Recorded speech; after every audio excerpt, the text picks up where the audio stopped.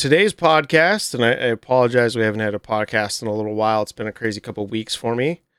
And for those of you that are watching on Twitch, it's going to be a bit of a short stream today because I have a job interview at 1 o'clock that I got to do. But I want to get this podcast done just because I haven't done a podcast in a while. But I want to give everybody fair warning. This is going to be going over the leaked SCOTUS decision that has the potential to overturn Roe v. Wade, which is the famous abortion case. So inherently, that's going to be kind of political. And, you know me, I try and be as apolitical as possible. And I'm going to try and present it in a way that is non-political as I possibly can. But this is something that, you know, a lot of people are passionate, and I am a person. Therefore, I do have a passion for this particular topic. But that means I'm still going to try and present it in a way that is based in legal understanding, legal precedent, and that. And I'm going to break this up into two different things. The first thing is going to be, I'm going to discuss the problematic security concerns and the privacy concerns of the leaked document itself, and the problems that can create for the Supreme Court in general.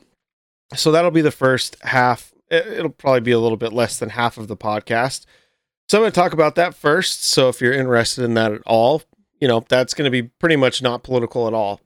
The second half, I'm actually going to go into the discussion, into the decision of the case itself. And so therefore, this is a very political issue, and it's very polarizing, right? There's very few people that are kind of right in the middle of Roe v. Wade. So, you know, if you don't want to hear the political side of it, you know, I'm going to give it like a bit of a break kind of in the middle of the podcast, and you don't have to listen to that part if you don't want to. But again, I'm going to do my best that I can, because, you know, as a teacher, and not that I'm sitting here being a teacher in this podcast, this is my forum, this is my media, I get to kind of say whatever the hell I want to say, which is great, but I still like to use it as an exercise of educating people, and my goal is to give people the tools to think for themselves, okay? And so I want to present it in a way that will allow people to think for themselves, come up to an opinion on on their own, and not something that is I'm trying to force feed them. All right. So I'm going to do the best I can. And when I give you my opinion on a matter, I'll make that very apparent that it is my opinion on the matter. And you know, I'm always open for discussion on these kinds of things. You know, I think it's important that we have discussion. Right now, we're at a time where we're not having discussions with each other. We're just kind of yelling at each other, and I think that's a bad thing. So I want to try and use this as a way to kind of open up the potential for discussion on it. But that being said, if you are interested in that, that's fine. I totally understand. You don't have to listen to the entirety of this podcast. You can just listen to the first half, none of it. I don't care. It's not a big deal. And then just because I do have an employer, not that I have told anybody ever on my stream who my employer is or potential employers, I just want to make sure that this is clear that these are my opinions and not the opinions of my employer in any way. And so that's kind of clear and all nice and fun and dandy. But anyways, let's get into the discussion on the potential issues that the leak of the draft creates for the privacy concerns and the security concerns, right? So the Supreme Court is really interesting in a lot of different ways, right? And so let me pull something up really quick. So I'm going to pull up the Constitution really quick, just in case you're unfamiliar. And the U.S. Constitution talks in Article 3 about the United States Supreme Court. And it kind of lists the powers of the Supreme Court, and basically says what they can do, what they can't do, and then talks about treason. It's broken down a little bit weird. And the two basic things that you need to understand about the United States Supreme Court is they basically have the power to hear any case. Now, that's limited by a couple of different things, and the big thing is the type of jurisdiction they have, and the Supreme Court has two types of jurisdiction. The first is something called original jurisdiction, and you can see that here in Section 2. And so, well, I guess the second paragraph of Section 2. So original jurisdiction just means that you can bring that case to the Supreme Court before you go anywhere else, right? So you don't have to take it to a lower court. You don't have to start in a state court and move it up, whatever. You can bring that case directly to the Supreme Court. And that's very limited, okay? And that's even more limited by the 11th Amendment, which I'm not going to show you because it's really short and there's not a whole lot to it. And you really only can understand it if you've kind of looked at the history of it. The 11th Amendment kind of restricted what the original jurisdiction of the Supreme Court was because they kind of had a few debatably grammatical errors in Section 2, which kind of confused what the original jurisdiction of the Supreme Court was. But in essence, what you can bring directly to the Supreme Court are issues between two states, issues between states and another country, between two countries, between the United States and another country, or the United States and a state, or any constitutional issues. Now, that last one is kind of weird. In most cases, if it's a constitutional issue, it has to go through the second type of jurisdiction that the Supreme Court has, and that's something called appellate jurisdiction. Appellate jurisdiction just means that it starts at a lower court and then appeals its way up, right? So it starts in a lower court, maybe a low state court, and then there's a decision there, and then it gets appealed to the next court, and then all the way up to the Supreme Court. All right, so for most constitutional issues, and really any other legal issue, both issues of law and fact, which basically means civil and criminal cases, they have to go through the appeals process, and it has to go to another court before it can come directly to the Supreme Court. But the Supreme Court, in certain cases, has the option to allow original jurisdiction for strictly constitutional questions. Okay, and that comes mostly from the case of Marbury versus Madison. And if you've ever taken a history class or a civics class in high school or whatever, you learned briefly about Marbury versus Madison. Most people have heard it, right? There's very few cases that you can name that American citizens will know off the top of their head. The two cases that probably most people know are Marbury versus Madison, which they can rarely tell you what that case was or what it's about. And then the other case is obviously Brown versus Board of Education. Okay, then you can kind of maybe get into Roe v. Wade. But those are really the three big cases that most American citizens know about. So Marbury versus Madison was a convoluted case about somebody being appointed to Justice of the Peace in Washington, D.C. Person didn't get it, whatever. So the question became, there's a law that allows the Supreme Court to kind of force the executive branch, the president, to issue this order for Justice of the Peace. And the question truly presented and the court kind of sua sponte on its own made this the primary question of the case is, do we have the right to review a law to determine whether or not it's constitutional or not? And at the end of it, that's what they did. And it's very ironic because what happened was this law, the Judiciary Act of 1789, gave the Supreme Court this power to order the executive branch to do something that the executive branch has the power to do on its own. And the Supreme Court said that's not constitutional. We are not allowed to have any power greater than what's listed to us in these articles of the Constitution. And then at the end of it, they said, because they gave us more power than what's listed to us in the Constitution, what we're going to do is give ourselves a power that's not listed into the Constitution, which is to review laws to make sure they actually fit within the Constitution. So there's a lot of irony within that case, and I wish I could remember who it was, but an old colleague of mine, Professor Furman Daniels, once said, Marbury versus Madison was decided incorrectly, but even if it was decided the other way, it still would have been decided incorrectly.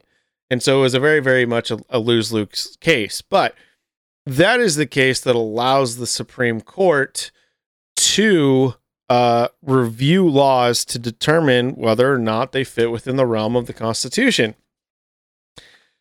So ultimately, when we're talking about these cases, that's what we're doing. We're talking about laws and whether or not those laws fit within the realm of the Constitution, either within the Articles of the Constitution, which is a limit on the federal powers of the government, or the amendments of the Constitution, which is also limiting the federal government, but also limits state governments as well. Okay. So, that's just a quick breakdown of what the Supreme Court, how it works, what it does. In order to do this, there has to be very specific procedures. There has to be very specific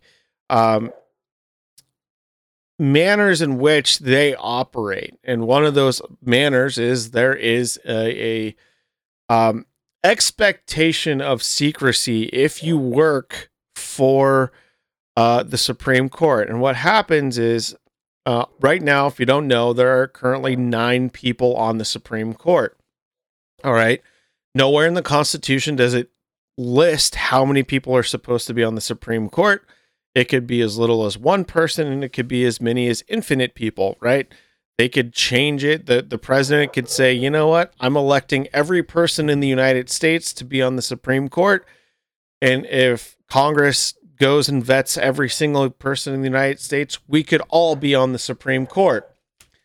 There's nothing against that in the Constitution. So there's really no limit to what there can be. And there's been a lot of different cases in history of presidents trying to stack the Supreme Court in their favor.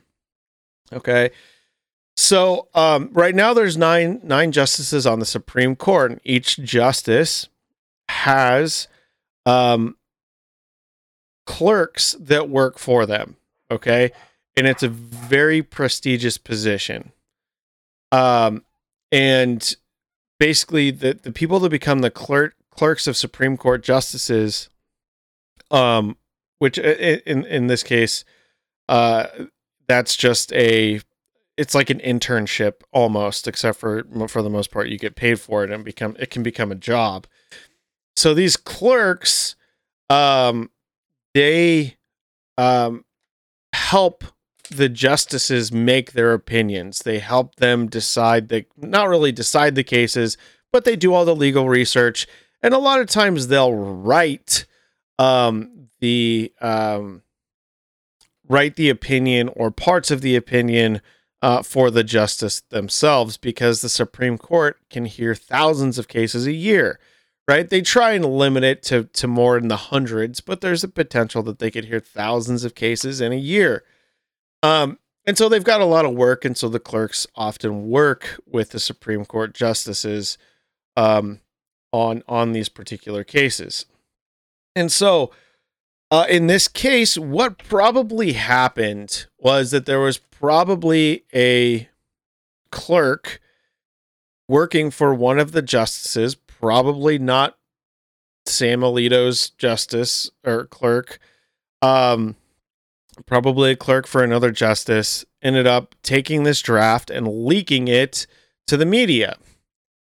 And it's interesting because there's actually no law against this. There is procedures within the Supreme Court that prohibit this particular action, but there is no direct law that says you can't do this. And so the analogy to that is, if you remember Edward Snowden back in 2013, when he leaked all of his documents, that was against something called the Espionage Act. And so there's a specific law that if you leak classified information that you have access to, that is a violation, excuse me, of the law.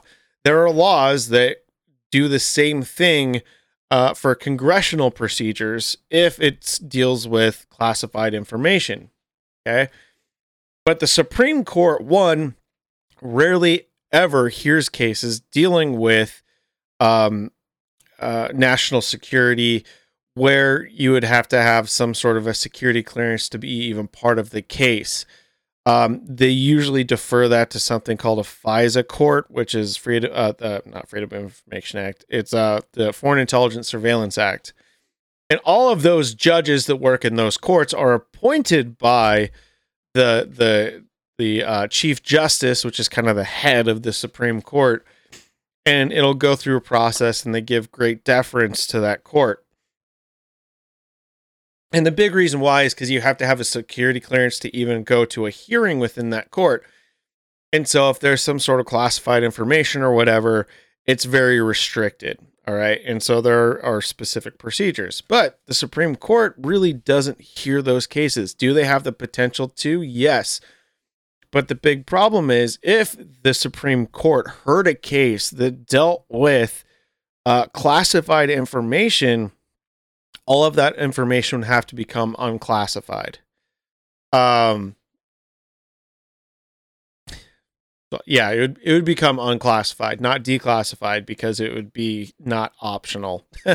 So it would become unclassified. So there's really not a law that talks about the restriction of leaking information from a Supreme Court justice on what they're planning to do in a particular case. But the Supreme Court is a very traditional organization. Okay, they very much care about their traditions, even if they don't follow them that often. It's kind of like the unwritten rules of baseball, right? In baseball, you never watch your home run for too long. If your pitcher hits a batter, then one of your batters is fair game to be hit, And that's one of the big things I really hate about baseball. I can't stand the unwritten rules of baseball. But the Supreme Court has a lot of these kind of unwritten rules. And they're not, some of them are written down. Some of them are direct policy of the Supreme Court. And one of those direct policies is, look, if it's not prepared to go out to the public, then don't release it to the public. All right. Only release stuff to the public that is supposed to be released to the public. So what that creates is it creates two problems. It creates a privacy concern and it creates a security concern. Now, up until a couple of weeks ago, I didn't know there was a difference between those two things. But there is, from a technological perspective. From a legal perspective, there's not. From a technological perspective, there is. From a technological perspective, the privacy is the data that's involved within the leak itself. Okay, that means like names. Let's say there's an address on here or an email address or something like that. That's a privacy issue. A security issue is a gap in the system, a hole in the system where information could potentially leak. Okay, and so within this system, now they've created two of those things. Now there's a hole that they have to try and fill, and there's the potential for personal information to be leaked. So if we go here and we look at this, all right, what this is a PDF. Okay. And you can see up here, there's little staple holes. And it's not perfectly aligned. There's a little crease right there, which tells me that the draft that Politico, and this is Politico's website, okay, this is the people that released it. They tend to be very much more left-leaning on most issues, but I think they are one of the more unbiased reporters out there. If you go look at the bias index. And there's a website out there. You can go look at it and you can do that on your own time. But this is by Josh Gerstein and Alexander Ward. These are the two authors of this article. So I want to make sure I give them their appropriate credit. And so they got this draft. And so what this tells me is they got a paper copy. And that's probably a good thing, right? Because if they got an electronic copy, there's a lot of data that would be in the background, and that's something called metadata. Okay, metadata is data about data. So, for example, whenever you take a picture on your phone, there's a bunch of data about that picture. You can go and you can look up the metadata of that picture, and it'll tell you things like who took it. It'll, if you have GPS enabled, it'll tell you where you took it. It might even tell you what it was if you have certain AR things that are involved with it. It'll tell you the type of picture it is. It'll tell you how big it is, how many pixels are involved, so on and so forth. That's all metadata. It's data about data. In the legal process, especially when you're working for the government, whether it's state or federal government, you have this thing that you kind of have to do, and it's called tracking changes. So if I were to bring up a Microsoft Word document,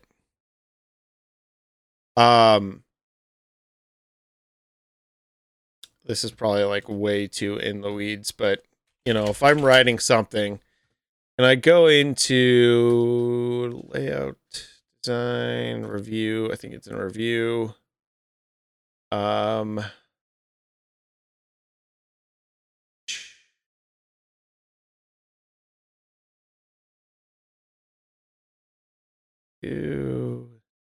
not sure where it is. I don't want to spend too much time on it. But there's a thing that you can do in here it's called track changes. And what that does is it basically creates a really big document in terms of like size, whereby everything that has ever changed within the document has saved. So let's say this is my Word document and I want to delete this entire page. So, I highlight it all and hit delete, and I want to delete all of this information. So from the main page, it will be deleted, but you can go through track changes and you can bring that paragraph back. Okay, so you can basically see every place where somebody has edited this particular document. And so that's a huge security risk, okay? Because all government has to do that because there's a rule within the government that says you have to show the process. If somebody wants to, they can create a FOIA request for all of the track changes data for things that are unclassified. All right. Now, there are restrictions to where the government could say, no, you're not allowed to have that because it concerns national security, or there are certain workplace requirement restrictions that you could say, no, we're not going to follow that. Well, the Supreme Court follows that same rule, and they all have to get around. They all have to have a discussion about the topic, about the case, and then they have to make a decision. So really quick, how the procedure works for a case to get to the Supreme Court. This case started in Mississippi, and it got appealed all the way up to the Supreme Court. So it went through the Federal Court of Appeals, which is the second highest court in the country. And then when it goes to the Federal Court of Appeals, you have to apply for something called a writ of certiorari. And a writ of certiorari is asking the Supreme Court to hear your case. And on what grounds are they going to hear the case? And the Supreme Court has two options. It can say, yes, we're going to grant your writ of certiorari, which means they're going to hear your case, or they're going to deny it, which means that the lower court decision is upheld. Okay. Just because your decision was denied cert once doesn't mean you can't apply again. It's going to be nearly impossible for you to get it again, but it is possible. All right. And there's a time limitation to how long you can obviously do that. So when you see this word here, on writ of certiorari to the United States, that just means that the Supreme Court allowed them to hear their case. So the next thing they do is they schedule something called oral arguments. Now, oral arguments can be set up either very quickly, like in this case, oral arguments happened really, really fast. Or like most other Supreme Court cases, they're scheduled years out. Okay. But on cases that the court feels that are particularly important, they try and get to them a little bit quicker than other cases. So, I don't know the exact time in which it took for them to hear this case on the oral arguments, but I think it was a matter of months, which is a really, really, really fast case. All right. Very rarely does it happen that quick. And then once your oral argument is set up, then you have to submit a brief, which is a very bad word because a very misused word for what it actually is, because most briefs are somewhere between 100 and 1,000 or more pages, and that is laying out all of your legal arguments. Okay. And not only are the two parties here, so in this case, the two parties are Thomas E. Dobbs, which is a state health employee, and then you have Jackson Women's Health Organization, which is the person that actually brought the suit in the first case. It's kind of reversed here because of how the appeals process works. You don't need to go into all of that right now. But those are the two parties to this case. So what happens is both of those parties have to write their briefs on how they feel that the Supreme Court should decide the case. And then you'll have something called amicus curiae briefs. Amicus curiae brief means friends of the court. And so certain parties might be asked by the Supreme Court to say, hey, we want you to submit a brief on this matter on what you think. And that could be a specific department within the federal government, or it could be a specific non-governmental organization, or it could even just be a law firm or an expert that has some sort of knowledge on the topic that the court values. But kind of anybody is allowed to really submit an amicus curiae brief. Whether or not the Supreme Court will consider it, that's a completely different argument. Okay. But they're going to submit those briefs. And so before oral argument, the court, which typically sets up limitations to how long the brief is allowed to be, but depending on the amount of arguments, that can be varied. And what a lot of people will do to get around it is they'll have a brief that matches the appropriate page number, and then they'll create an appendix that includes everything else that they want to add. So the Supreme Court could have to read thousands of pages before oral argument. And in a case like this, that's really difficult to do. And that's, again, where those clerks come in to kind of help out with the judges. They'll read those and summarize the legal arguments and give them to the justices so they can kind of have a better opinion. Once they've read the briefs, then oral arguments happen. And then oral arguments are typically restricted to what's in the briefs. Now, Supreme Court justices, kind of have a different rule that most other appellate court justices don't have. And when you have an appeals case, and the Supreme Court is no exception to this, the Supreme Court doesn't have a jury. It's just the judges. There's no jury in this case. All right, it's just the judges. So, in most cases, the questions that can be asked are very limited in scope to a very particular procedure. The Supreme Court, a lot of times, will go outside of the scope that they set when they ask for the briefs from the parties. And so they will ask the lawyers that are representing either side their opinions on things that maybe they didn't talk about in their case briefs. And that's kind of fascinating. That's not something you see at really any other court, except for really low courts. When a case is first heard, sometimes you'll see that. But in an appeals court, that's very rare to see. Okay. And so You'll see if you ever go read, because the Supreme Court, the U.S. Supreme Court doesn't allow photography, and it doesn't allow video recording, and it doesn't allow audio recording. All they have is court stenographers, and they write everything down. Okay. You can go watch this. So, Preston, if you ever want to take a day off, you can go down to the Supreme Court and you can go and watch a case. And I suggest doing it because it's a fun thing. I actually have not ever, I've not done it yet. I really would like to. Every time I've been in DC, they've not been in session.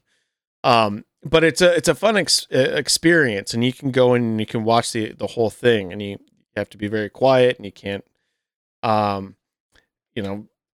do anything really, but watch the case, but you can do it. And so they're very restricted in the kind of information that gets leaked out, and you kind of basically you can just walk in. There's a line there, but you don't have to buy tickets or anything. If sometimes for really big cases like this one, there's going to be a huge line, so you might not make it in. But if you just go to some random case on some weird esoteric business law, you're probably going to be able to get in and see the case. And it's just really fun to see the interaction between the judges and the lawyers, because it's a totally different procedure than what you see in movies and TV shows. It's a lawyer that's standing up on a podium. They have an argument prepared, and they start making their argument. And within the first 30 seconds or less, the judges start asking questions and just interrupt the attorney while they're talking the entire time. And a lot of times the goal of these justices is to throw the attorney off. And so it's a high stress situation. And if you're not prepared for it, you suck. Well, not that. Let me take that back. You don't suck, but it can be really, really bad. And honestly, in law school, this is one of my favorite classes, was appellate procedure. It was a blast because we got to do mock trials, and it was a lot of fun. And I think if I could have done that, I might still be an attorney today, but nevertheless. So anyways, that's the procedure. Okay. And so you can see when they're restricting, even in 2022, if they're still restricting photography, if they're restricting video recordings, if they're restricting audio recordings, they very much care about their privacy. So when something like this happens, this is a blow to the court. And arguably, this has never happened before. And I say arguably because I'm 100% certain that it's happened before. I can't give you a time and date to when it happened. They might have been closed off before it really became an issue.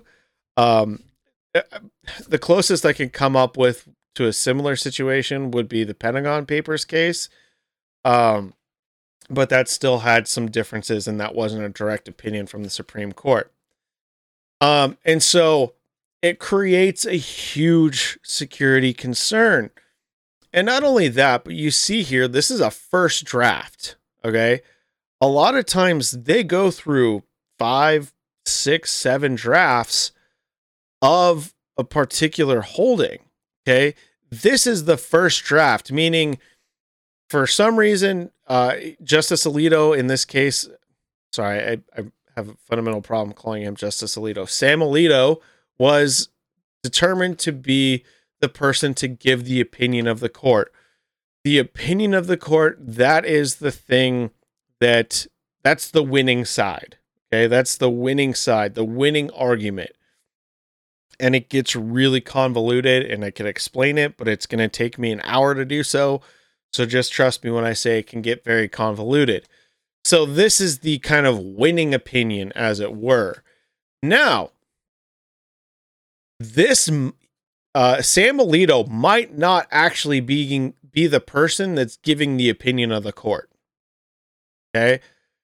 The side that he was on might be the side that is giving the opinion of the court, but there's a potential that he's not even the person that's writing the opinion of the court. And this is going to be changed to a concurrence, or if he's on the losing side, it could change to a dissent. So there's a lot to this that we don't know yet. So all of the opinions that we gather from this particular paper need to be taken with a grain of salt because things could change. And again, what you see if you read this, and it's 98 pages, his opinion, I believe, is 45 pages, I want to say. And then there's one concurring opinion in here, I believe. And I'll be 100% honest, I haven't read the entirety of it all. I've just read enough that I got super angry and wanted to make a podcast about it. And so I'll probably talk about it again. But like I said, you have to read this entire thing with a grain of salt because there's a lot of procedure left in this case. Okay. And as I was saying, because this is just a first draft, Sam Alito might have put things in here that were his personal arguments, and they kind of highlighted a couple of those places in here where those were his personal opinions that are going to be taken out of the final draft of the opinion. Okay. So that's a big problem right there, because there's a lot of misinterpretation that can come from leaking this particular document. And as the Supreme Court, you really don't want that. You want to have people be able to rely upon the documents that you release, and be able to take those documents that are released and be able to utilize that information in the appropriate manner. Okay.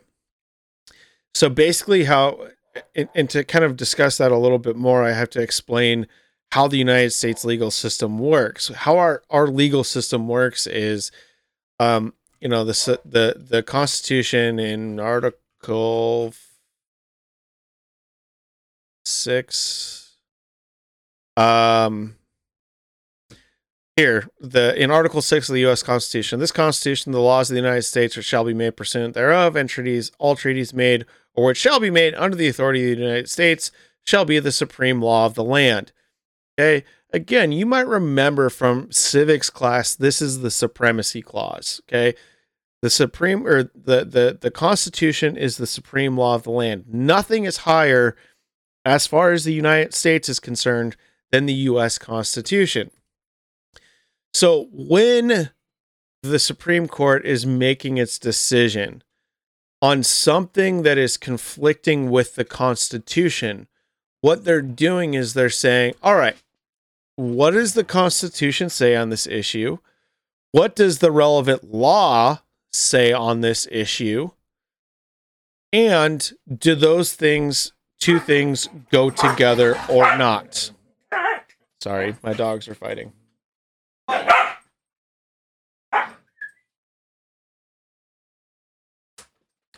Sorry, they needed to break up the tension, I guess.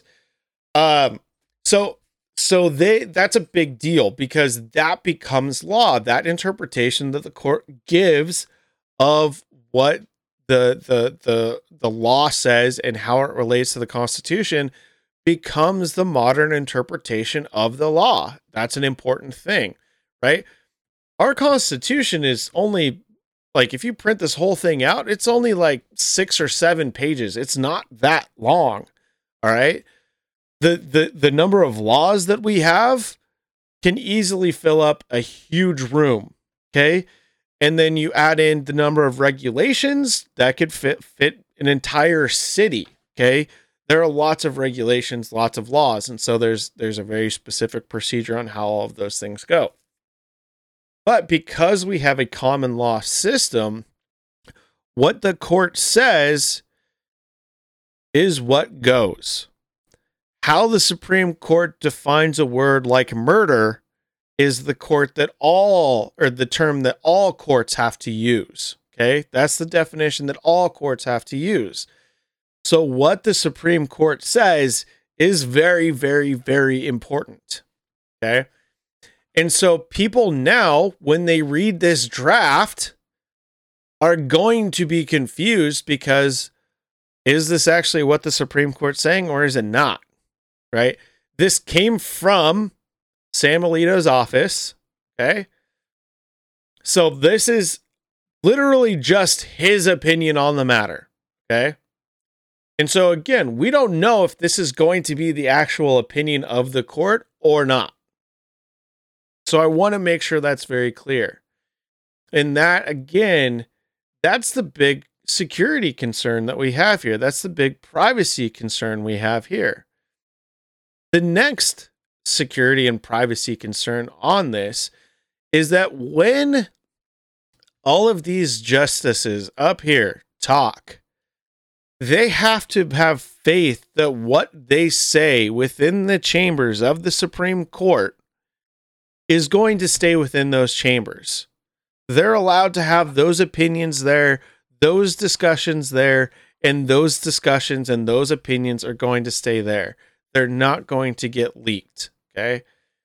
The Supreme Court is supposed to be an apolitical branch. Okay. Politics is not supposed to be within the Supreme Court. So, on this court, you have 4 quote-unquote liberal justices. You have 4 conservative justices, and you have 1 kind of centrist, leaning more to the right, Chief Justice. All right. But that's not supposed to matter. Okay.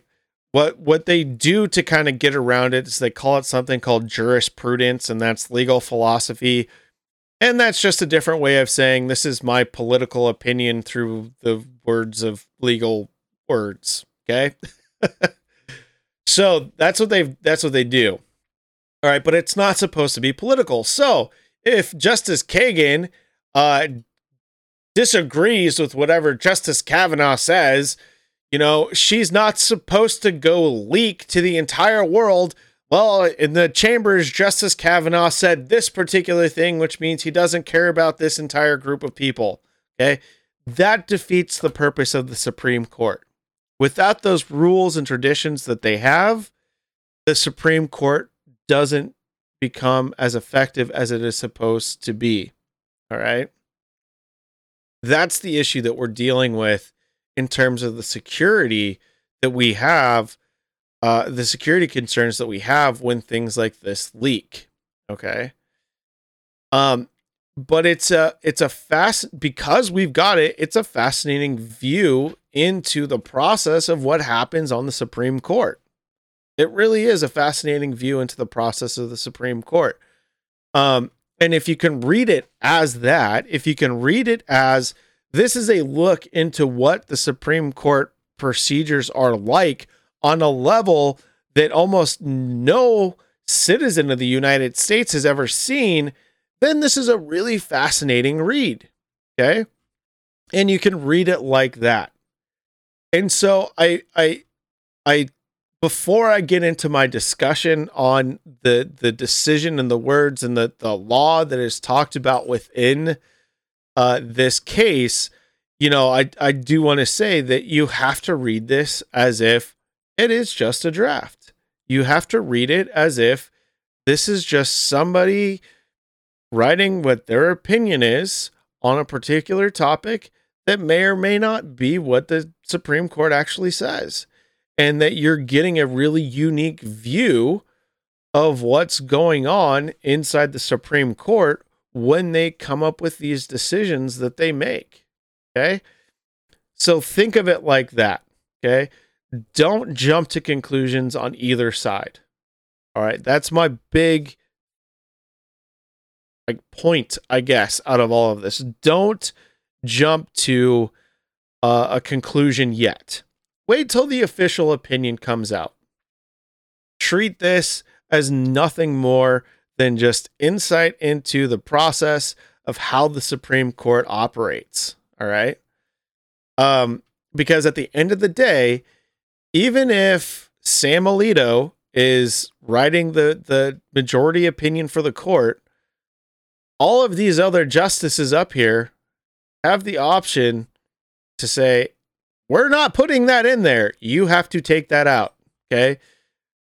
And so there's a lot of editing to go on within this particular opinion. Okay. And so I think that the Supreme Court's going to have to come up with new rules for how they transfer documents to each other for editing, for, whatever. But ultimately what that's going to come down to is those rules that they're going to have to create. I think they're going to have to open up the ability for people to record inside the courtroom. I think that that's a tradition that has long past been irrelevant and not necessary. Okay. I understand part of the reasoning why, but there's really easy processes in which you can kind of validate who's in there, who gets to record, and creating official recordings, that the Supreme Court can kind of vet in some way or another. But ultimately, this is proof that the Supreme Court, when it comes to things like security, are not up to 2022 standards. And again, the big problem with this being leaked is now this has become an even more political issue. And yeah, abortion is fundamentally a political issue. But the Supreme Court is supposed to sit here and answer the question on is abortion constitutional or not within the realm of the law itself. And when you have this type of leak, you're kind of ruining that impartiality that the Supreme Court is supposed to have. Okay. So that's my 2 cents. I could go on for much longer on that, but I want to kind of move on to discussing the legal implications of if this actually is the direct opinion that's going to be released by the court, which again, I don't think it really is.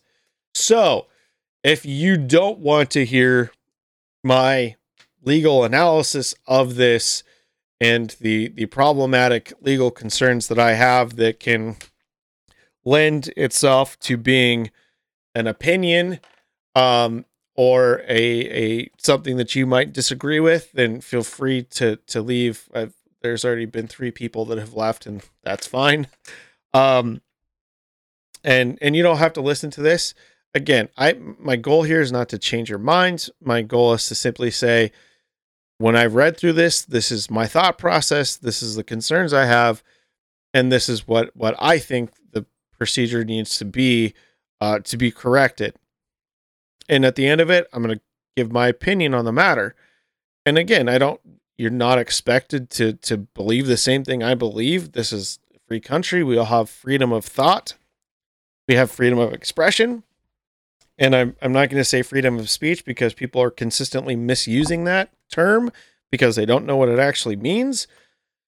But we have those things. And so I will give that. And so I ask that if you're going to stay and listen to that part of the podcast or the stream or whatever, that you just be respectful of that. And I promise you, I will always be respectful of your opinions, unless your opinion is something that is predicated and based solely on hate of immutable characteristics. But outside of that, I'm always happy to listen to what other people have to say and have conversations, just as long as you're not going to get upset about the conversation.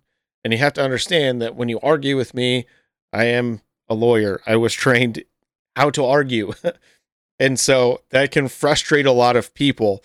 I had friends that hated arguing with me at law school because I was just kind of good at it. So you just have to kind of understand that. But if you don't want to listen to this part, I totally understand. I get it. Because it is going to have some opinion in it, but I'm going to try and keep it as factual and based on legal concepts as much as possible. All right. So I'll give you a quick break to turn it off. I'd like to thank my sponsor for this podcast, which is my wife. because she works very difficult job and to pay the bills. I work too, I promise, but without her, I wouldn't be able to sit here at 11 o'clock on a Friday and have a podcast to a bunch of my friends mostly. So I'd like to thank my sponsor, my wife. I appreciate everything that you do, and thank you for giving me this opportunity.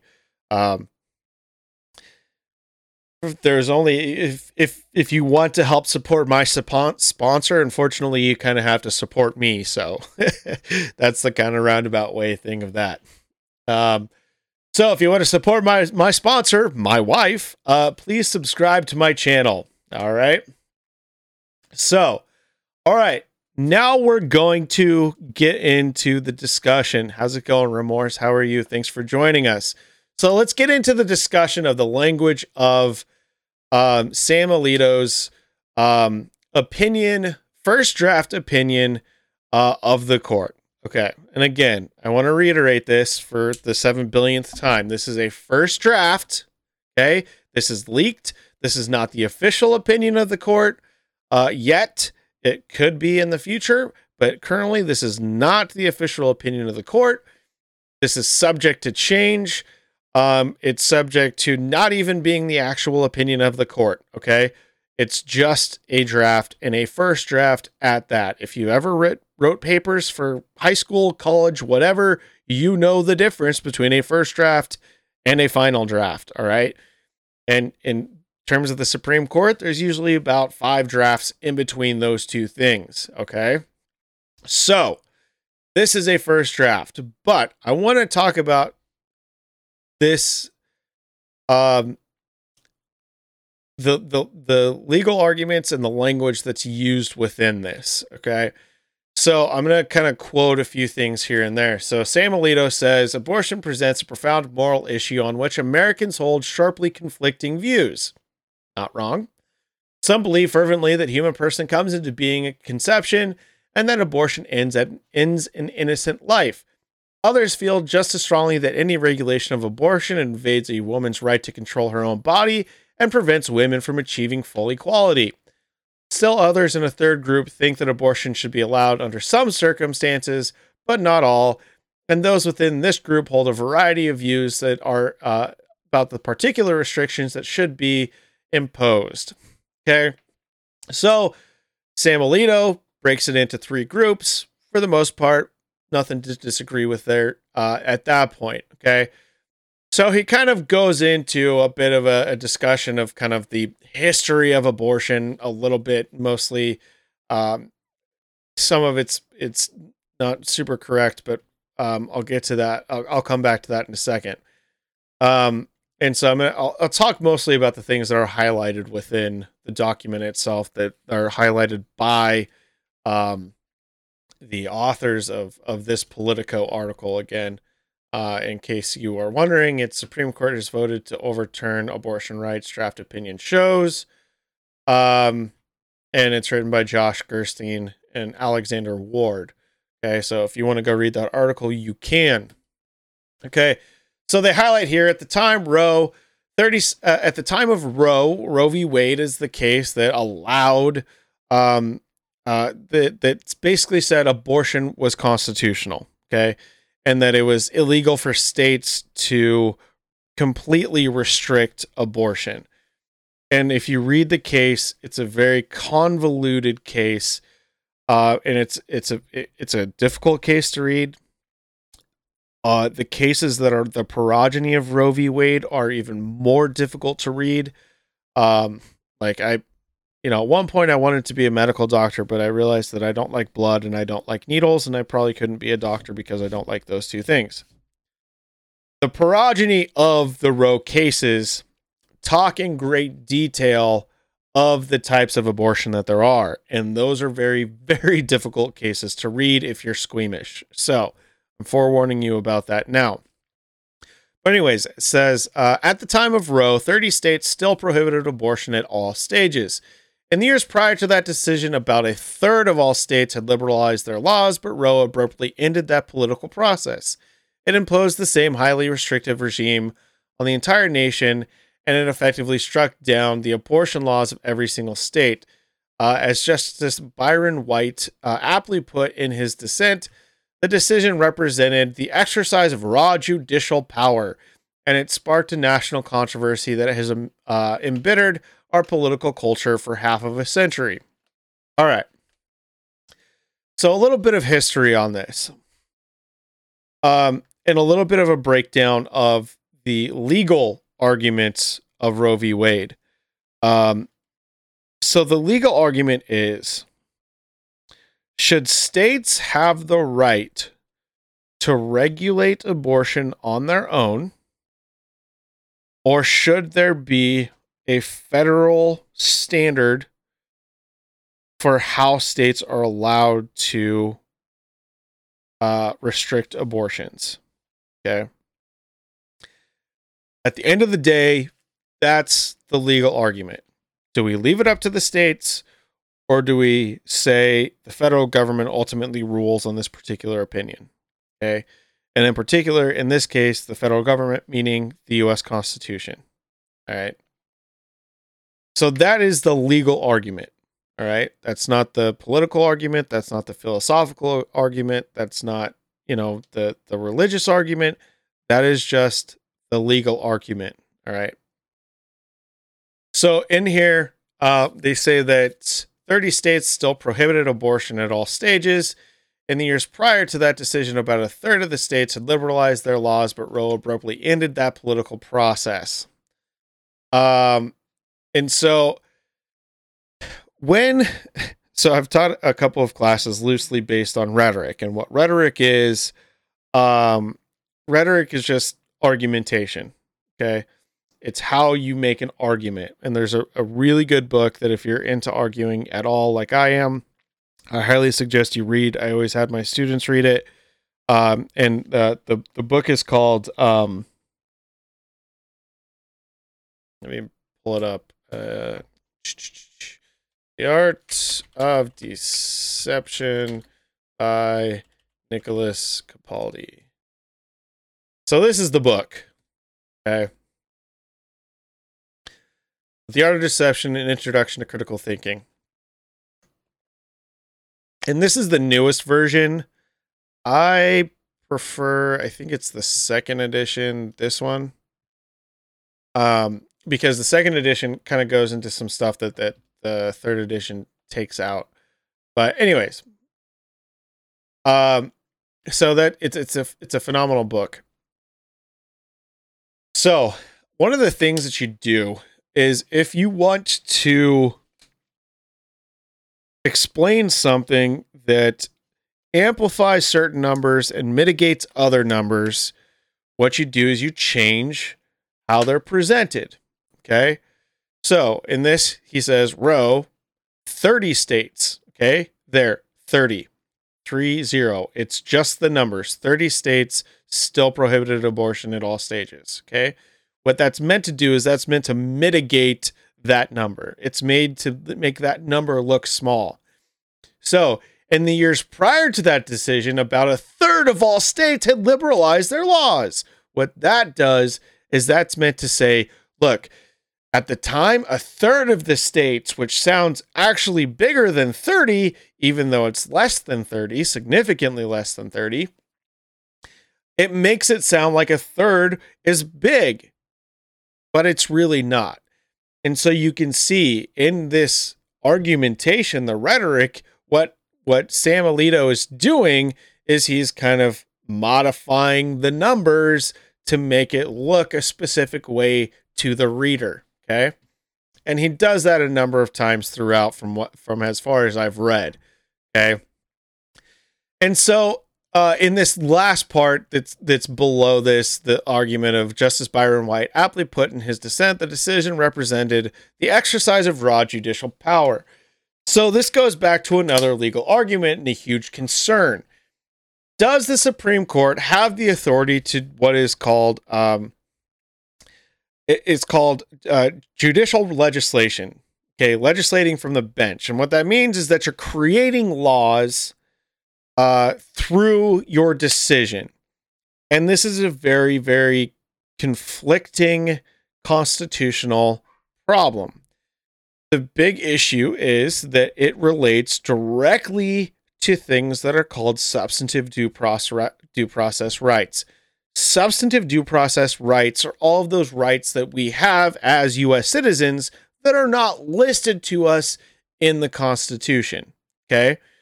But the problem is, with substantive due process rights, what that looks like on its face is that the Supreme Court is behaving like the legislator and creating laws that they have no job doing.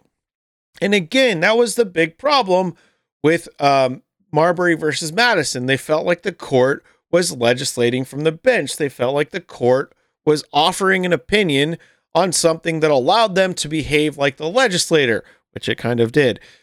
But nevertheless, that's always a big argument. Is the court allowed to legislate from the bench? Fundamentally, if you look at the Constitution, no.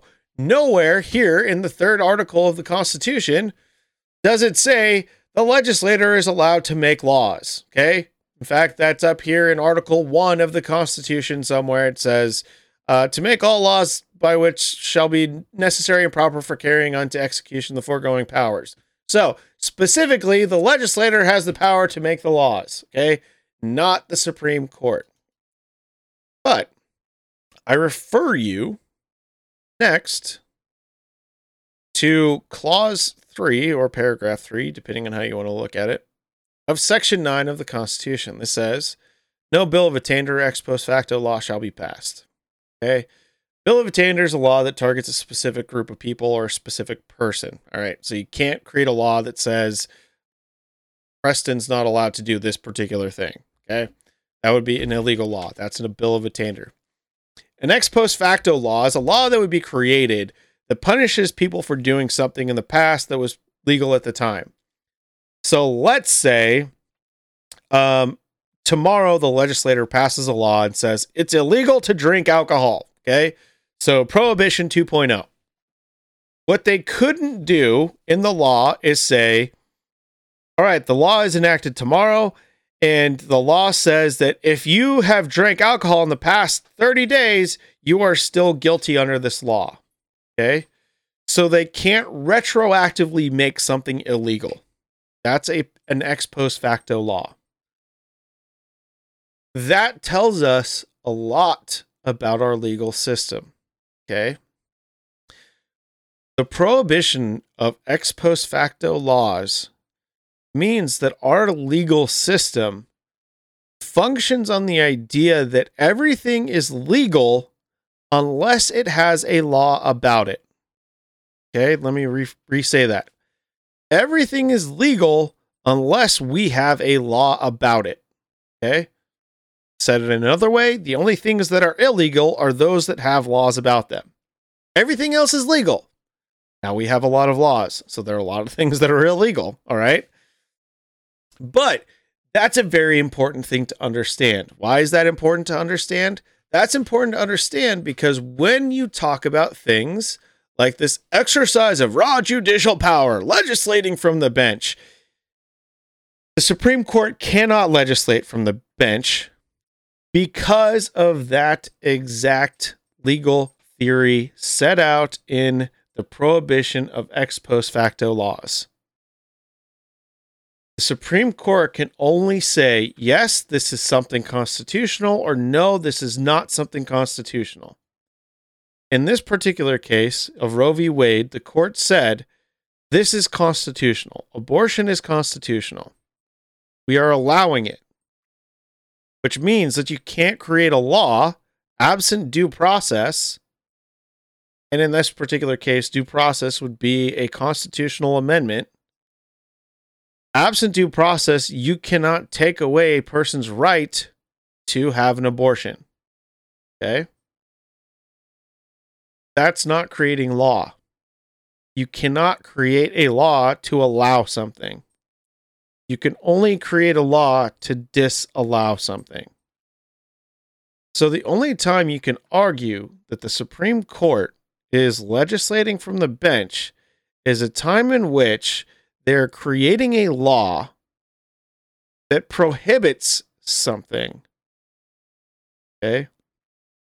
So if you're savvy, what you're thinking is, well, they're prohibiting the states from making the laws. Yeah, but that's not how that works. Okay. They're prohibiting the states from prohibiting something. Okay. So it's a double negative. So therefore, it's in line with that underlying legal philosophy of the prohibition against ex post facto laws. All right. So that's a tricky thing. But at the end of the day, that doesn't really help us a whole lot. And why doesn't it help us a whole lot? Because the question fundamentally within Roe v. Wade and the abortion cases is, does the federal government have any interest constitutionally in protecting abortion or not? Or is that something the Constitution says lies specifically with the states? Okay? That's the question that we have to answer. And that's the question that the court is supposed to be answering in this particular case. All right. So I want to go back and talk about a case that happened before Roe v. Wade. Okay. And it's important to talk about this case because it's the case that ultimately led to,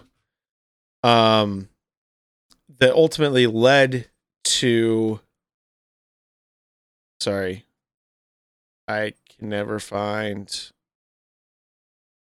the button that says read transcript. There it is. So now I forgot what I was saying. I shouldn't have done that. So whether or not it becomes a state's issue or not. The other case I wanted to talk about, because it basically created Roe v. Wade, is a case called Clark v. Griswold, or not Clark v. Griswold. Jesus Christ. As you can tell, I'm a big fan of the National Lampoon's vacation movies.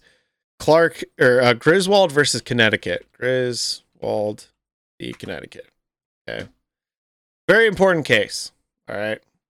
You can look it up on your own time. So what Griswold versus Connecticut says is that basically people have a right to privacy in their own home.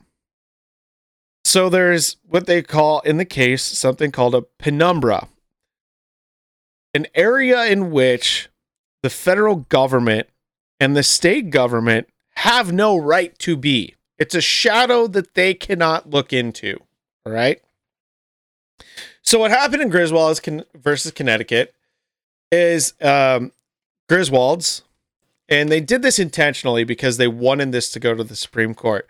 There was a law in Connecticut that said that it's illegal for any doctor to prescribe any sort of contraceptive. Okay, birth control, condoms, whatever, anything that makes it difficult to have a baby. Okay, so that's what that case talks about.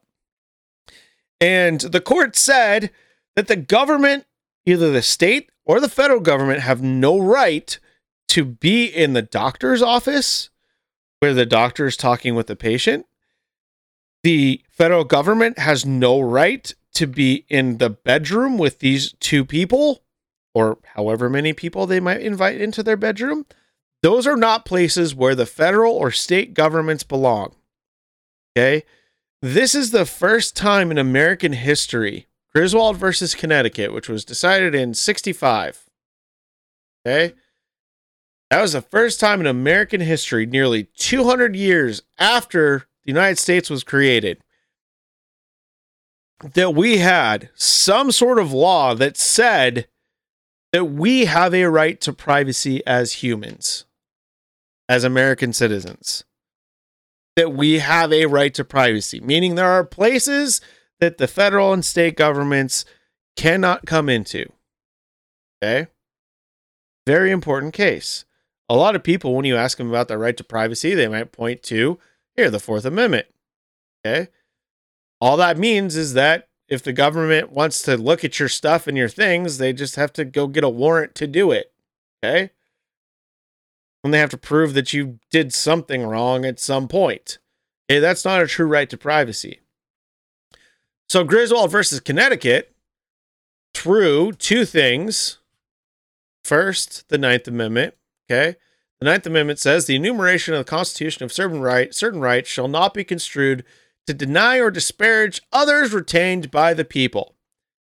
In essence, what this means is just because it's not in the Constitution doesn't mean it's not a fundamental right for American citizens.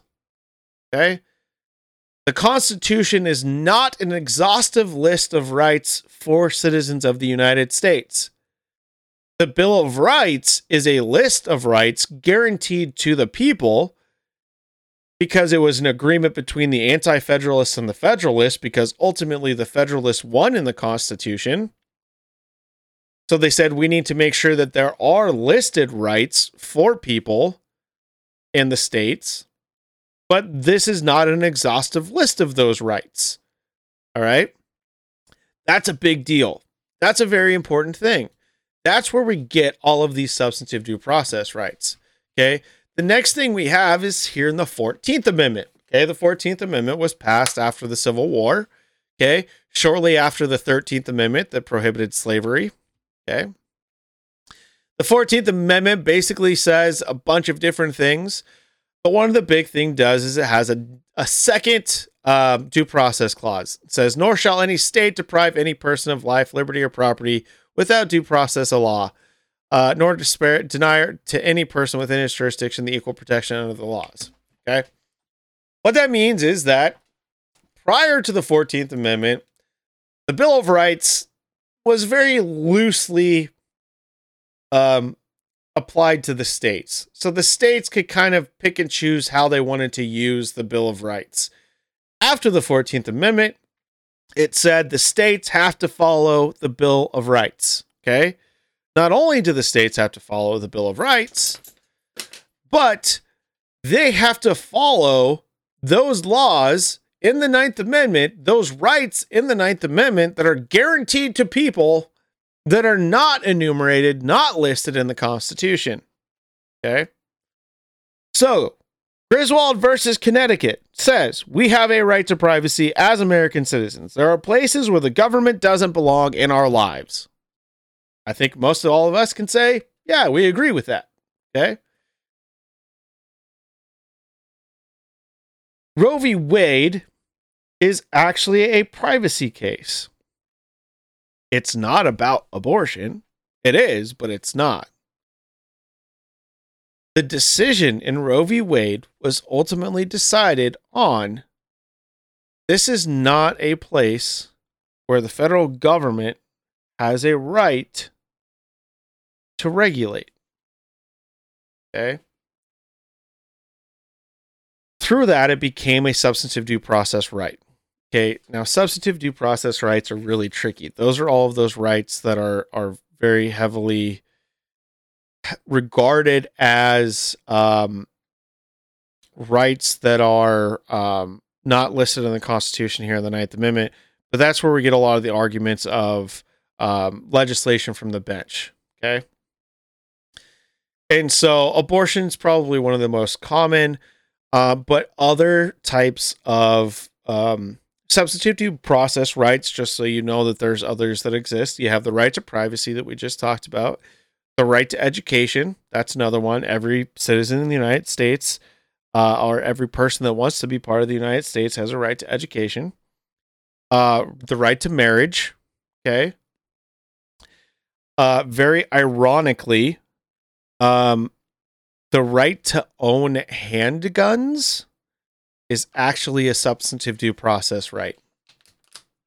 And I'll talk about that in another podcast. Let's see. Marriage, taxation actually is a substantive due process right, believe it or not. But all of those things, and then there's this old theory called economic substantive due process, which is kind of a different thing, but that's like freedom to enter into contracts. Okay. Basically, the government cannot interfere with you entering into contracts with other people. All of those things, those are substantive due process rights. All right. So we have a lot of them. Those are in the Ninth Amendment, the things that are not enumerated to us in the Constitution. They're not explicitly stated there, but are nevertheless part of the Constitution. Okay? They're part of our rights that we have as American citizens. All right? So, going back to Dobbs v. Jackson. I'm trying to find the language that is used by the Jackson case brief. I can't find it right now. Basically, the Jackson case brief says they have two choice. The court only has two choices, and so it forced the decision to become a bifurcated decision. It was a zero-sum game. There's going to be a winner and there's going to be a loser, and the court could either decide in favor of upholding Roe v. Wade, or the court could decide to overturn Roe v. Wade. Okay. So, there it is, right there. Brief for respondents, page 43. They contend that no half measures are available and that we must either reaffirm or overrule Roe and Casey. Casey is a secondary abortion case in 92 that helped to try and refine Roe, but the court was so split in the decision that nobody really gives a shit about that case. So, the next paragraph is the one that most people are most concerned about when they read this case. It says, we hold that Roe and Casey must be overruled. The Constitution makes no reference to abortion, and no such right is implicitly protected by any constitutional provision, including the one on which the defenders of Roe and Casey now chiefly rely, the Due Process Clause of the 14th Amendment, which is what I was talking about, substantive due process. That provision has been held to guarantee some rights that are not mentioned in the Constitution, but any such right must be, quote, deeply rooted in this nation's history and tradition, and, quote, implicit in the concept of ordered liberty, which comes from Washington versus Glicksburg, which quotes like 27 other cases. That's just the most recent case. I believe that's a education case, but I can't remember off the top of my head. So anyways, that right there, that clause is the paragraph that the court is, or that everybody's really scared about within the court, because they're directly saying we're going to overturn Roe and Casey. Okay. And so the argument goes that the right to abortion does not fall within this category. Until the latter part of the 20th century, such a right was entirely unknown to American law. And I'm going to break this paragraph down a lot because I have a lot of frustrations with it. Okay, so again, it says the right to abortion does not fall within this category. Until the latter part of the 20th century, such a right was entirely unknown in American law. Indeed, when the 14th Amendment was adopted, 3/4 of the states made abortion a crime at all stages of pregnancy. The abortion right is also critically different from any other right, and this court has held to fall within the 14th Amendment's protection of quote-unquote liberty. Roe's defenders characterized the abortion right as similar to the rights recognized in past decisions involving matters such as intimate sexual relations, contraception, marriage, but abortion is fundamentally different, as both Roe and Casey acknowledged, because it destroys what those decisions called fetal life and what the law now before us describes as an unborn human being. Okay, so here's the problem with this argument. Okay, the right to abortion does not fall within this category. Until the latter part of the 20th century, such a right was entirely unknown to American law. All right, so what he's doing here, what Sam Alito is doing here, is trying to say that there's no fundamental basis that is deeply rooted in American history and tradition and implicit to the concept of ordered liberty. Okay, that's the argument that he's making here. He's trying to back up his chosen delineation out of Washington versus Glucksburg. Okay. And then he continues, indeed, when the 14th Amendment was adopted, 3/4 of the states made abortion a crime at all stages of pregnancy. All right, so here's a problem. Those two sentences directly contradict each other. Those two sentences directly contradict each other. Now, again, I'd like to reiterate, this is a first draft. Okay? This is a first draft. This probably won't be the final opinion. Okay? This might even be a dissenting opinion. We don't know at this point. All right? So this is a first opinion. So I'm going to analyze it based on that perspective. Okay? But those two statements fundamentally contradict each other. You can't say it was entirely unknown and then say, well, 3/4 of all states made it a crime. Well, then they obviously knew it. Okay? So you can see the conflict there that exists within those statements. Now, I think what he meant to say was probably, until the latter part of the 20th century, nobody really had anything to do with abortion, and nobody recognized that there was some sort of rights for women to have abortions.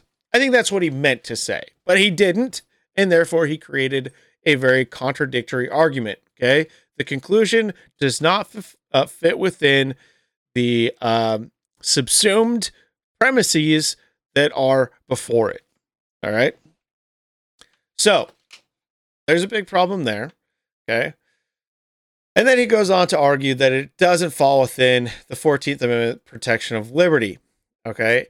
And so this is really when you start getting into the big political arguments of abortion. Okay. And I really don't want to spend too much time on this, but I do want to talk about what they are. Okay. So as Sam Alito said in the beginning of his opinion, he says that, there's three parties. There's those that think that women should have a right to choose. There's those that think that abortion should be outlawed because, a fetus has rights.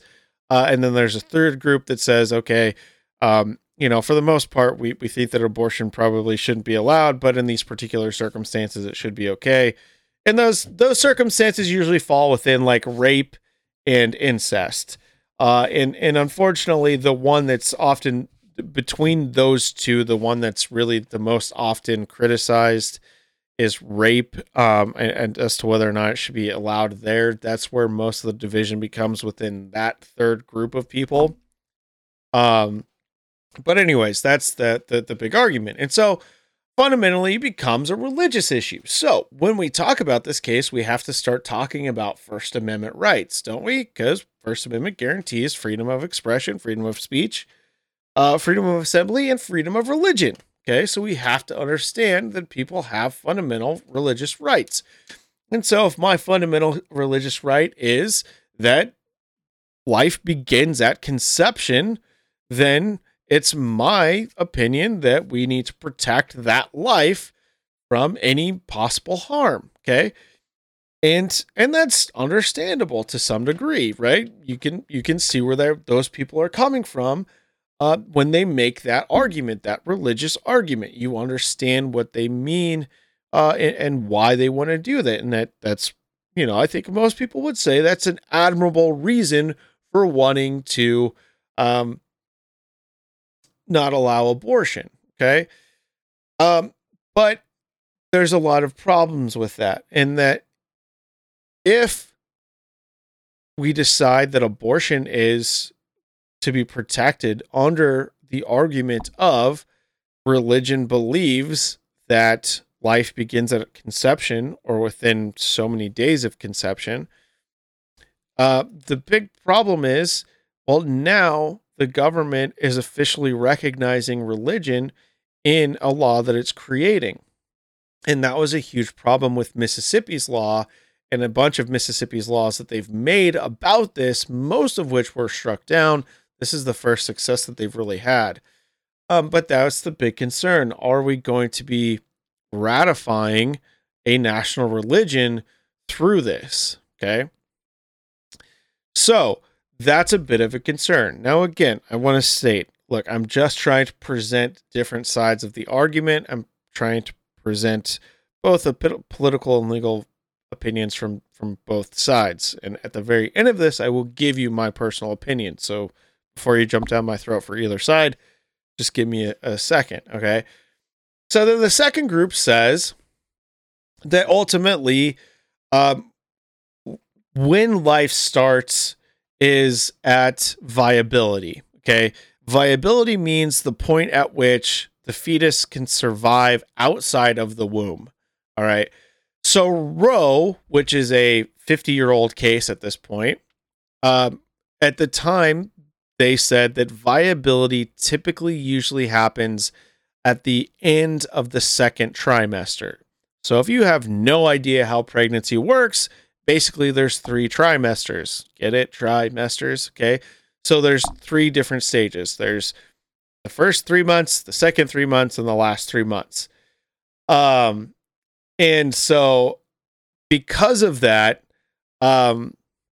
there are different standards. There's a lot of different things that we're looking at. But again, they said in Roe v. Wade that really when it gets to the end of the second semester, that's when the fetus is truly viable. It can exist outside of the womb.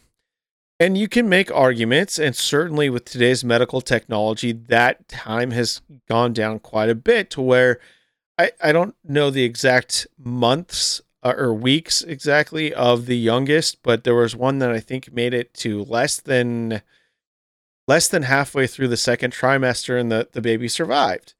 Okay. But the amount of medical technology that went into saving that child, which thankfully it did, isn't one available to everybody. And 2, that's literally a 1 out of a million chance. Okay. It's not statistically something that you can hang your hat on. So when you, are looking at, sorry, I got sidetracked. So that's what the second group is saying. There's a point at which it becomes a viable child. And at that point, almost everybody says, all right, if the child is viable, absent some sort of harm directly to the mother, most people can agree, all right, that's probably when we should say abortion shouldn't happen, okay? In fact, an abortion at those stages can often be very, very harmful to the mother.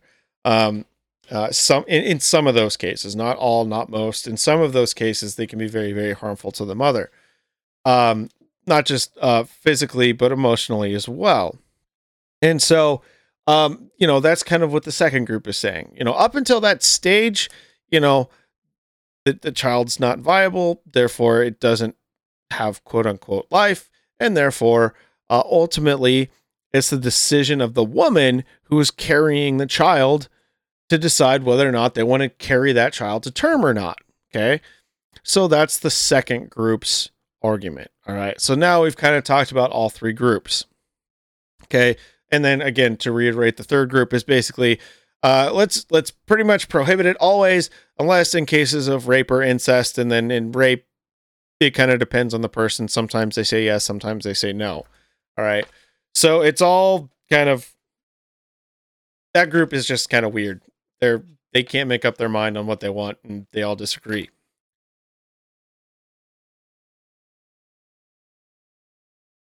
Sorry, I've been talking too long, so I needed to take a drink. So, those are the political arguments. And at this point in the opinion, this is when Sam Alito starts going into more of a political and philosophical discussion of what's going on than actually looking at the legality of what's going on. And this is where it begins to get frustrating for me to read this case, because it becomes so much more predicated on so much more predicated on politics and philosophical underpinnings and religious undertones than it does on what does the law actually say. All right. So in this next highlight from the authors, it says Roe's abuse of judicial Let me start at the beginning. Stare decisis, the doctrine on which Casey's controlling opinion was based, does not compel unending adherence to Roe's abuse of judicial authority. Roe was egregiously wrong from the start. Its reasoning was exceptionally weak, and decision has had damaging consequences, and far from bringing about national settlement on the abortion issue, Roe and Casey have inflamed debate and deepened division. It is time to heed the Constitution and return the issues of abortion to the people's elected representatives. The permissibility of abortion and the limitations upon it are to be resolved, like most important questions in our democracy, by citizens trying to persuade one another and then voting. And that's Casey, Justice Scalia concurring in part and dissenting in part.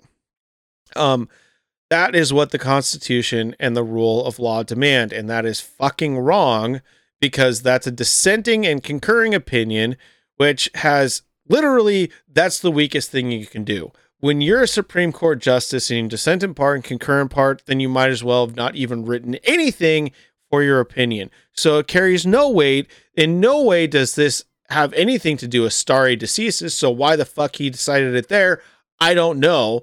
But it's just like the most asinine legal reasoning that I've seen maybe in my entire life.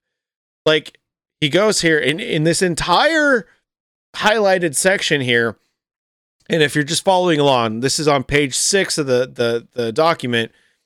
It's just his personal opinion, nothing more than that. No law.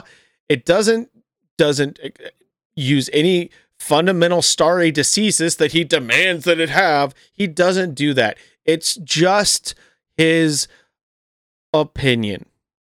Okay. Now again, this is first draft. This could be in it, could not be in it, could be the holding opinion, might not be the holding opinion. We don't know yet. Okay. This is just the first draft. Okay.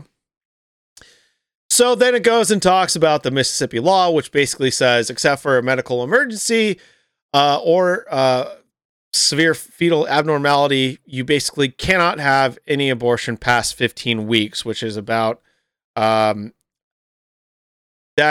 would be just into the second trimester. The thing with that, let me make sure I'm getting my months right. 4, 12. Yeah. Okay. So that'd be just into the second trimester. There's a lot of women that don't know that they're pregnant until halfway through the second trimester. Just so you know. And look, at the end of the day, guess what? I'm a cis white male talking about abortion. So as far as I'm concerned, my opinion means basically jack shit. But I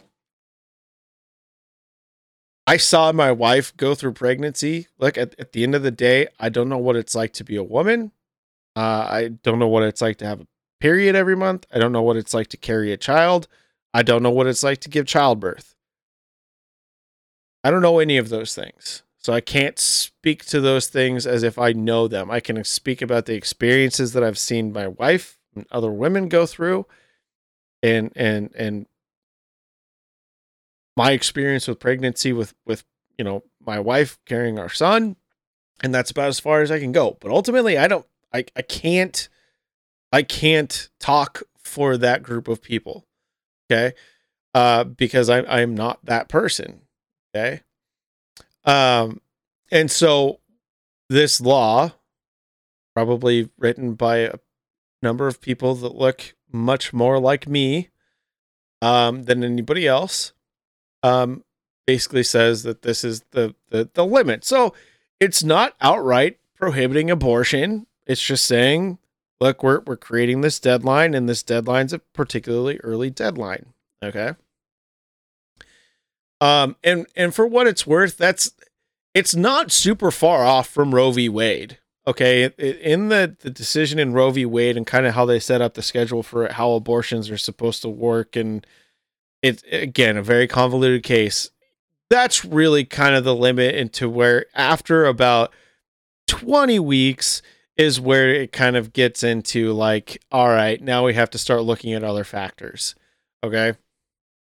So then he goes and talks about all of this stuff that you've heard before about unborn humans beating heart begins beating at 5 or 6 weeks. At 8 weeks, an unborn human being begins to move in the womb. At 9, all basic physiological functions are present. At 10 weeks, all vital organs begin to function. And hair, fingernails, and toenails begin to form. At 11 weeks, and an unborn human being's diaphragm is developing, and he or she may move about freely in the womb. At 12 weeks, the unborn human being has taken on to the human form in all relevant respects. And that's quoting from a case, which is quoting from some article on fetal health, which has been widely disregarded in the medical and health community as being mostly incorrect. So that citation is not a particularly good one. Okay. It talks about who the respondents are, which is this abortion clinic, which it's kind of unfair to phrase them as that because it's a women's health organization. And that they do considerably more than just give abortions. And so that's a pretty unfair representation of who they are, which is kind of infuriating as well. So if you can't tell by now, you kind of know where I'm heading with this. And so at the end of this, the argument is, one, if this becomes the holding opinion of the court, abortion is going to be left up to the states. Okay. So states can decide how they want to regulate abortion. All right. There's basis in law for that. All right.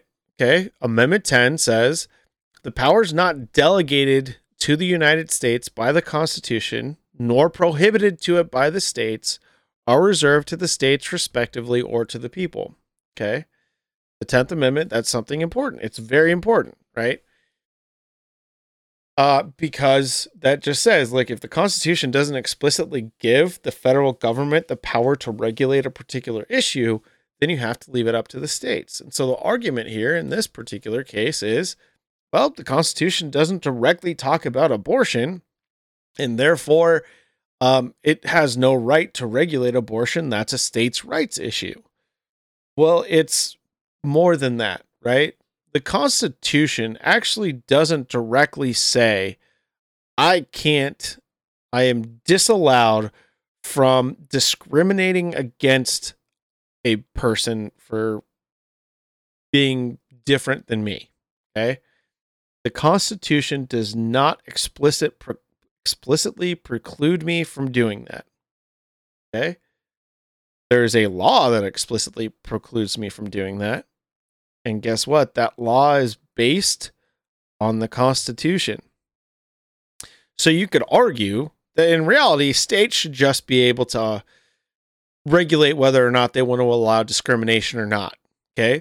There's nowhere in the Constitution that says I can't sexually harass somebody. There's a law that says that I can't. But under the argumentation that's listed in this case, I could make the equal argument that, well, let's just leave it up to states to regulate whether or not I'm allowed to sexually harass somebody. And I get it. That's been a fundamental issue in American history for as long as we can remember. Where are federal rights? Where do the federal rights begin? Where do they end? Where states' rights end or begin? Where do they end? And where do individual rights begin and where do they end? That's been a fundamental problem for 250 years now. Okay? 248 years now. So it's a long-standing argument. And it's a hard argument to nail down. And to be honest, 50% of what the Supreme Court has done in their history and especially their most important keystone cases has been delineating things that are what states are allowed to do and what the federal government is allowed to do. So it's a really hard thing to determine. Is this something that specifically states are allowed to um, allowed to make the rules on, or is it something that the federal government should have to be able to regulate? Okay.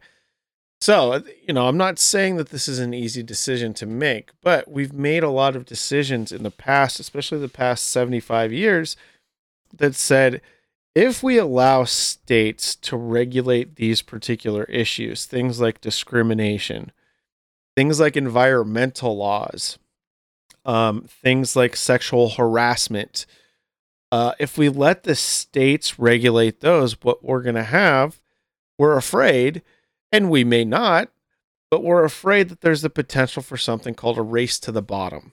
Okay. And what that means is that we want to, that if we allow states to regulate discrimination and sexual harassment differently, then the state that has the least restrictions on discrimination and sexual harassment are the states that where all the businesses are going to go. And then it's going to create a very bad situation in those states. And so we can't leave that up to the states so that they have that race to the bottom. And where you can see where that has actually happened is with certain taxation that are specifically allowed for states that aren't allowed for the federal government. And so what you'll see is you'll see states go, or with environmental regulations, you'll see a lot of companies go to places that have less strict environmental regulations because they don't have to spend as much money, right? California usually has the most strict. They'll go to Texas, or they'll go to Florida, or they'll go to Arizona instead of California, because instead of having to pay $10 million to install, a piece of hardware, they only have to pay $1 million and donate to, some political campaign. And then that's more money in their pockets, right? So that's a big fear that we have with the Roe v. Wade case. And I, it's not something that's super explicitly discussed within Roe v. Wade or its progeny even, but it is a concern.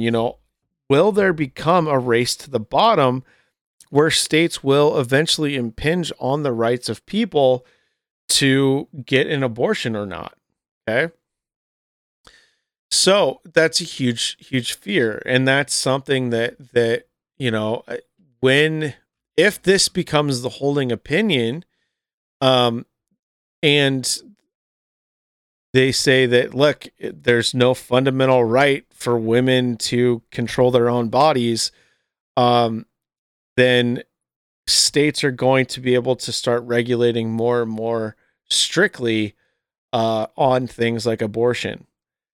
And the concern is, well, how far is that going to go? All right. So I guarantee you, if this is how this case turns out and this becomes the actual opinion, and again, this is the first draft. Okay, this is the first draft. It's not the final opinion. But if this becomes the final opinion, Mississippi's law will be changed. They're going to completely outlaw abortion. Okay. They might have a few exceptions for things like rape and incest. In fact, my guess is they'll probably just have exceptions for incest. And even that will probably be limited because it's Mississippi. And so you'll see that. The big problem is, well, then what's next? Are they going to create a law that says you don't have the right to get birth control? Or are they going to create a law that says that you don't have the right to get your tubes tied? Or are they going to create a law that says I don't have a right to go get a vasectomy? Which they're not going to do because, again, I'm a cis white male. But are they going to go down that path? And that's the fear. So it's not just about abortion. It's about all of those other rights that exist within a woman's right to control her body. Okay. And that's truly the question that is consistently danced around in all of these decisions, whether it's Casey, whether it's Roe, or whether it's this Jackson case. Okay. That is the issue that is really bounced around. Do women have the right to control their body? So here's a really interesting question to ask, right? Let's say abortion continues to be legal. Let's say this opinion doesn't happen and abortion continues to be legal. And let's say two people engage in consensual sexual relations and the woman gets pregnant. And the woman wants to have an abortion, the man doesn't. Who has the right to... Does the man have the right to say you can't have an abortion? What weight should his opinion carry in saying that you shouldn't have an abortion? Could they come up with a contract that says, look, you don't have to have an abortion, or I don't want you to have an abortion, so I will take this kid. You won't be on the birth certificate. You'll have no claim to this child. You'll never have to pay child support for this. Could they come up to a contract? Would that contract be legal or not? But ultimately, guess what? Who's carrying that child? The woman is. I know if I was in that situation, I wouldn't want her to have an abortion. I would want to keep the kid, and I would do everything I could to try and say, I will take care of this child, if I was in that situation. But at the end of the day, again, I'm not the one carrying that child. I'm not the one carrying that baby. And that's what a lot of people's opinions are. Okay. That what right do I have to say that, right? What right do I have to tell anybody what to do with their body? There's a lot of really shitty things that all of us do to our bodies that I can sit there and say, you shouldn't do that. But should that be a law for me to say that? Probably not. Right? So if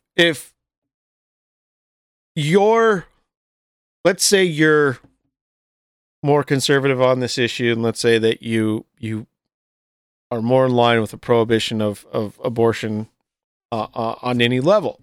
Okay. Not all, but a lot of people. And here's an argument that I've heard with that is that, well, if you're in a state that outlaws an abortion, just move to another state that allows it.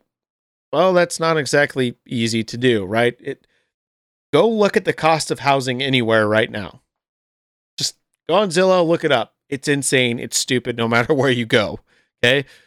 Plus, get up, move all of your stuff, find a new job. That's a lot of work to do if you want to move to a different state that allows it. And while that's an argument that I certainly understand because I kind of have a similar perspective on a different issue, but let me kind of break this down and analogize this to you. All right. So I'm right here, Bill of Rights. Oh, that's not the Bill of Rights. This is the Bill of Rights. Second Amendment. Well-regulated militia being necessary to the security of a free state, the right of the people to keep and bear arms shall not be infringed. Guns, right? Guns. I am a proponent of the Second Amendment. I have guns. I support gun ownership, but I also support strict regulation of guns. Okay? This doesn't say you get to own tanks. This doesn't say you get to own nuclear missiles. And trust me, every class that I teach where we go over the Second Amendment, I always ask that question. Should you have the right to own a nuclear missile? I've had about 4 students out of 400 raise their hand and say yes. And most of the time they were saying it to be devil's advocates. Okay. So at the end of the day, guess what? We have a right to own arms, but every state has different regulations. Okay. So if I live in Mississippi outlaws abortion. So I just say, all right, I need to have an abortion. I'm going to go to California, have my abortion, and then come back. Mississippi can actually make it illegal for you to do that. So you would have to move from Mississippi to California before you have your abortion. Well, here's the thing. In most states, you have to live there for a year before you can become a citizen. How long does pregnancy take? 9 months. So you're not going to be a citizen by the time that happens.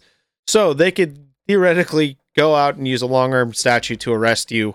And I doubt California would extradite you, but whatever. You get the point. And so where that analogy comes from is California, very restrictive on Second Amendment, right? I have a handgun and it has a 13 round magazine in it. That's not legal in California. Okay. If I live in California, I have to get a 10 round magazine. I can't even have my 13 round magazine in California. Okay. So if I live in California and I have my gun with my 10 round magazine and I go over to Arizona where they give you a gun when you enter the state for free, and I get a 13 round magazine and bring it back to California, I don't get to tell California, well, I didn't buy it in California. I got it in Arizona. Therefore, it's legal for me to have. That's not how that works, right? That's not how that works. And so you can use that same argument. Well, if you don't like California's gun laws, move somewhere else. And there's veracity to that. There's truth. And you know what? It's kind of funny. That's what's been happening a lot lately.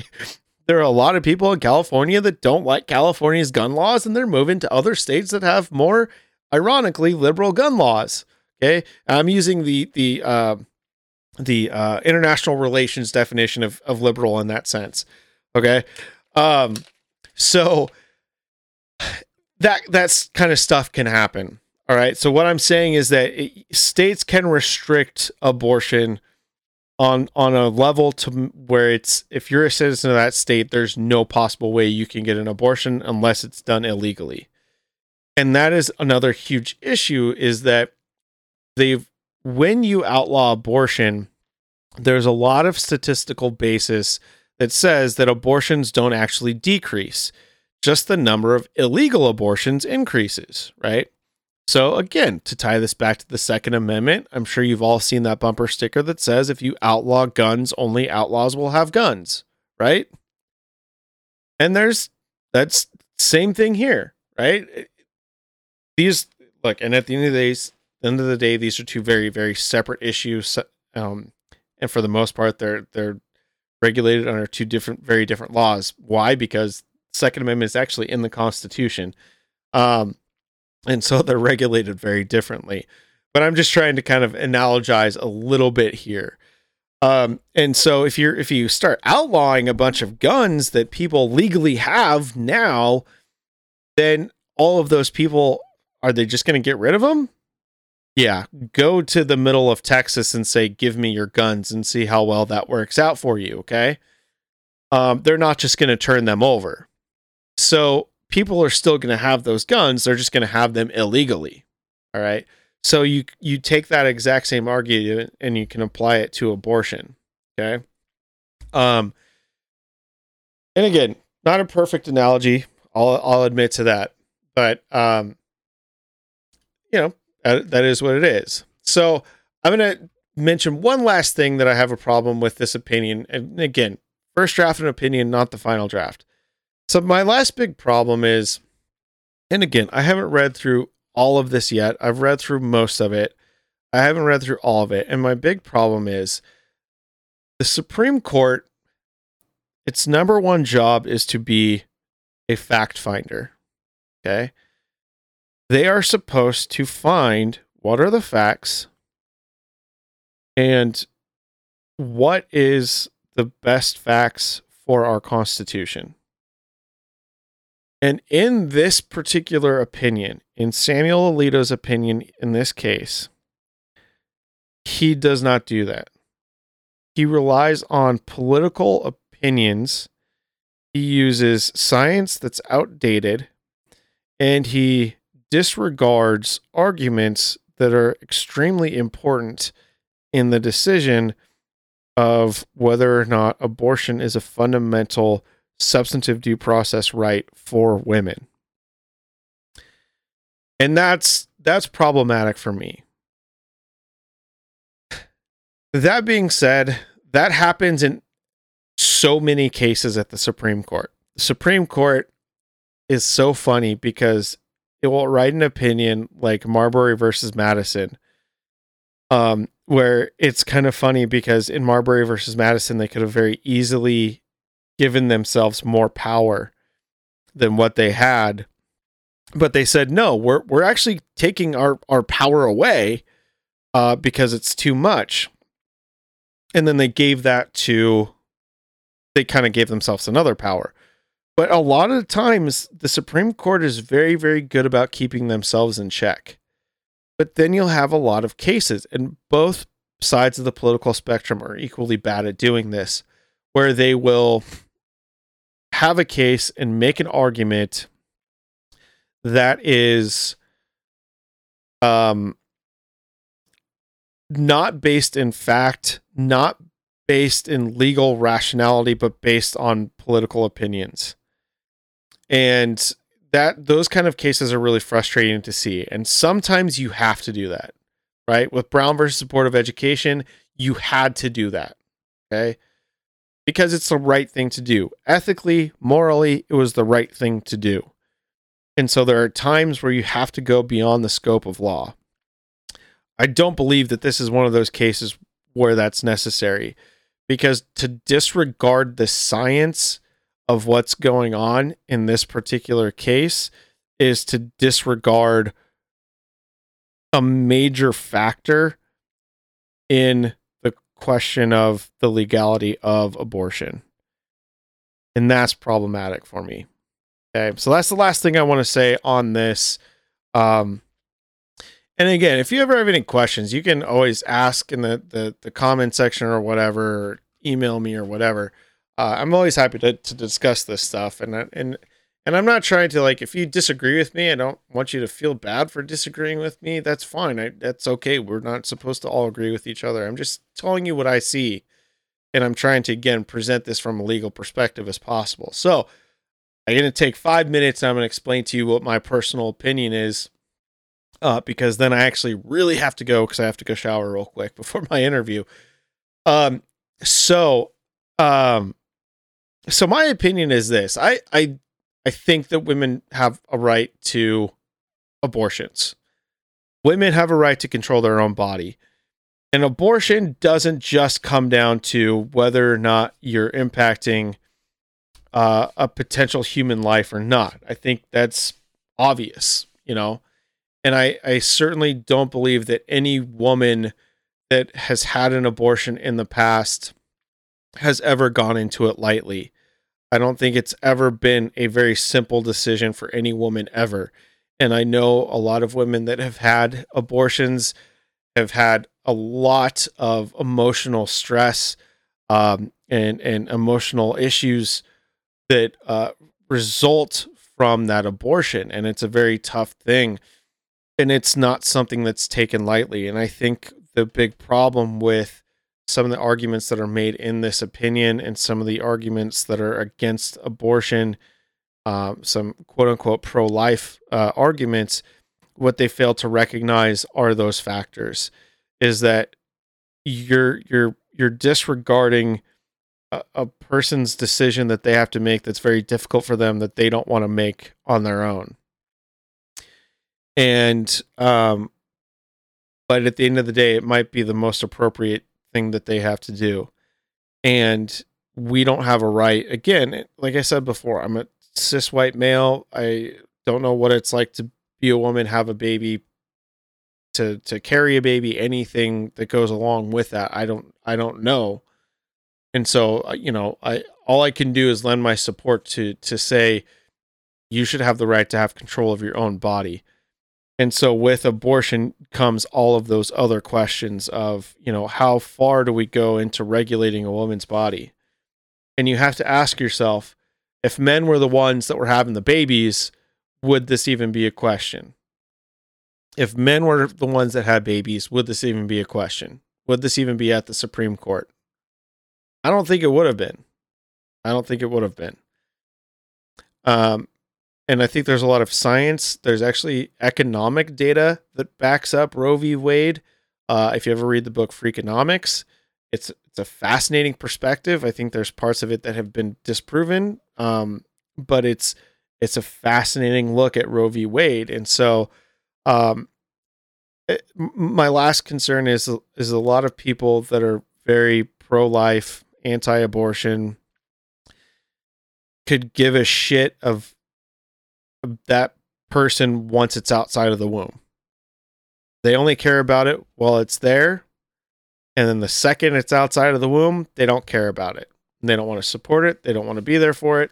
They don't want to provide for it. They don't want to educate it. They don't want to do anything with it. So you kind of can't have it both ways. So those are the two big reasons why I personally think that abortion should be legal. I think it's a protected right in our Constitution under the 9th Amendment. And that ultimately women have the right to control their own bodies. And if that's the decision that the woman wants to make, then ultimately, who am I to tell her that she can't make that decision, or that she's a bad person for making that decision, or whatever? You know, it's not the decision that I would necessarily make. And for most women that I talk to on this issue, it's not the decision that they would make. But there are times that it happens. And it's really funny because at literally the exact same time, there was a case going on against the Catholic Church. There was one in Arizona where a woman at a Catholic hospital performed an abortion for a woman because if she didn't perform the abortion, the mom was going to lose her life. And so this nurse performed an emergency abortion. And then there was a case at a Catholic hospital in Colorado at the exact same time. There was a malpractice suit whereby one of the medical personnel caused either one or both twins to die while they were still in the womb because of something that they did wrong.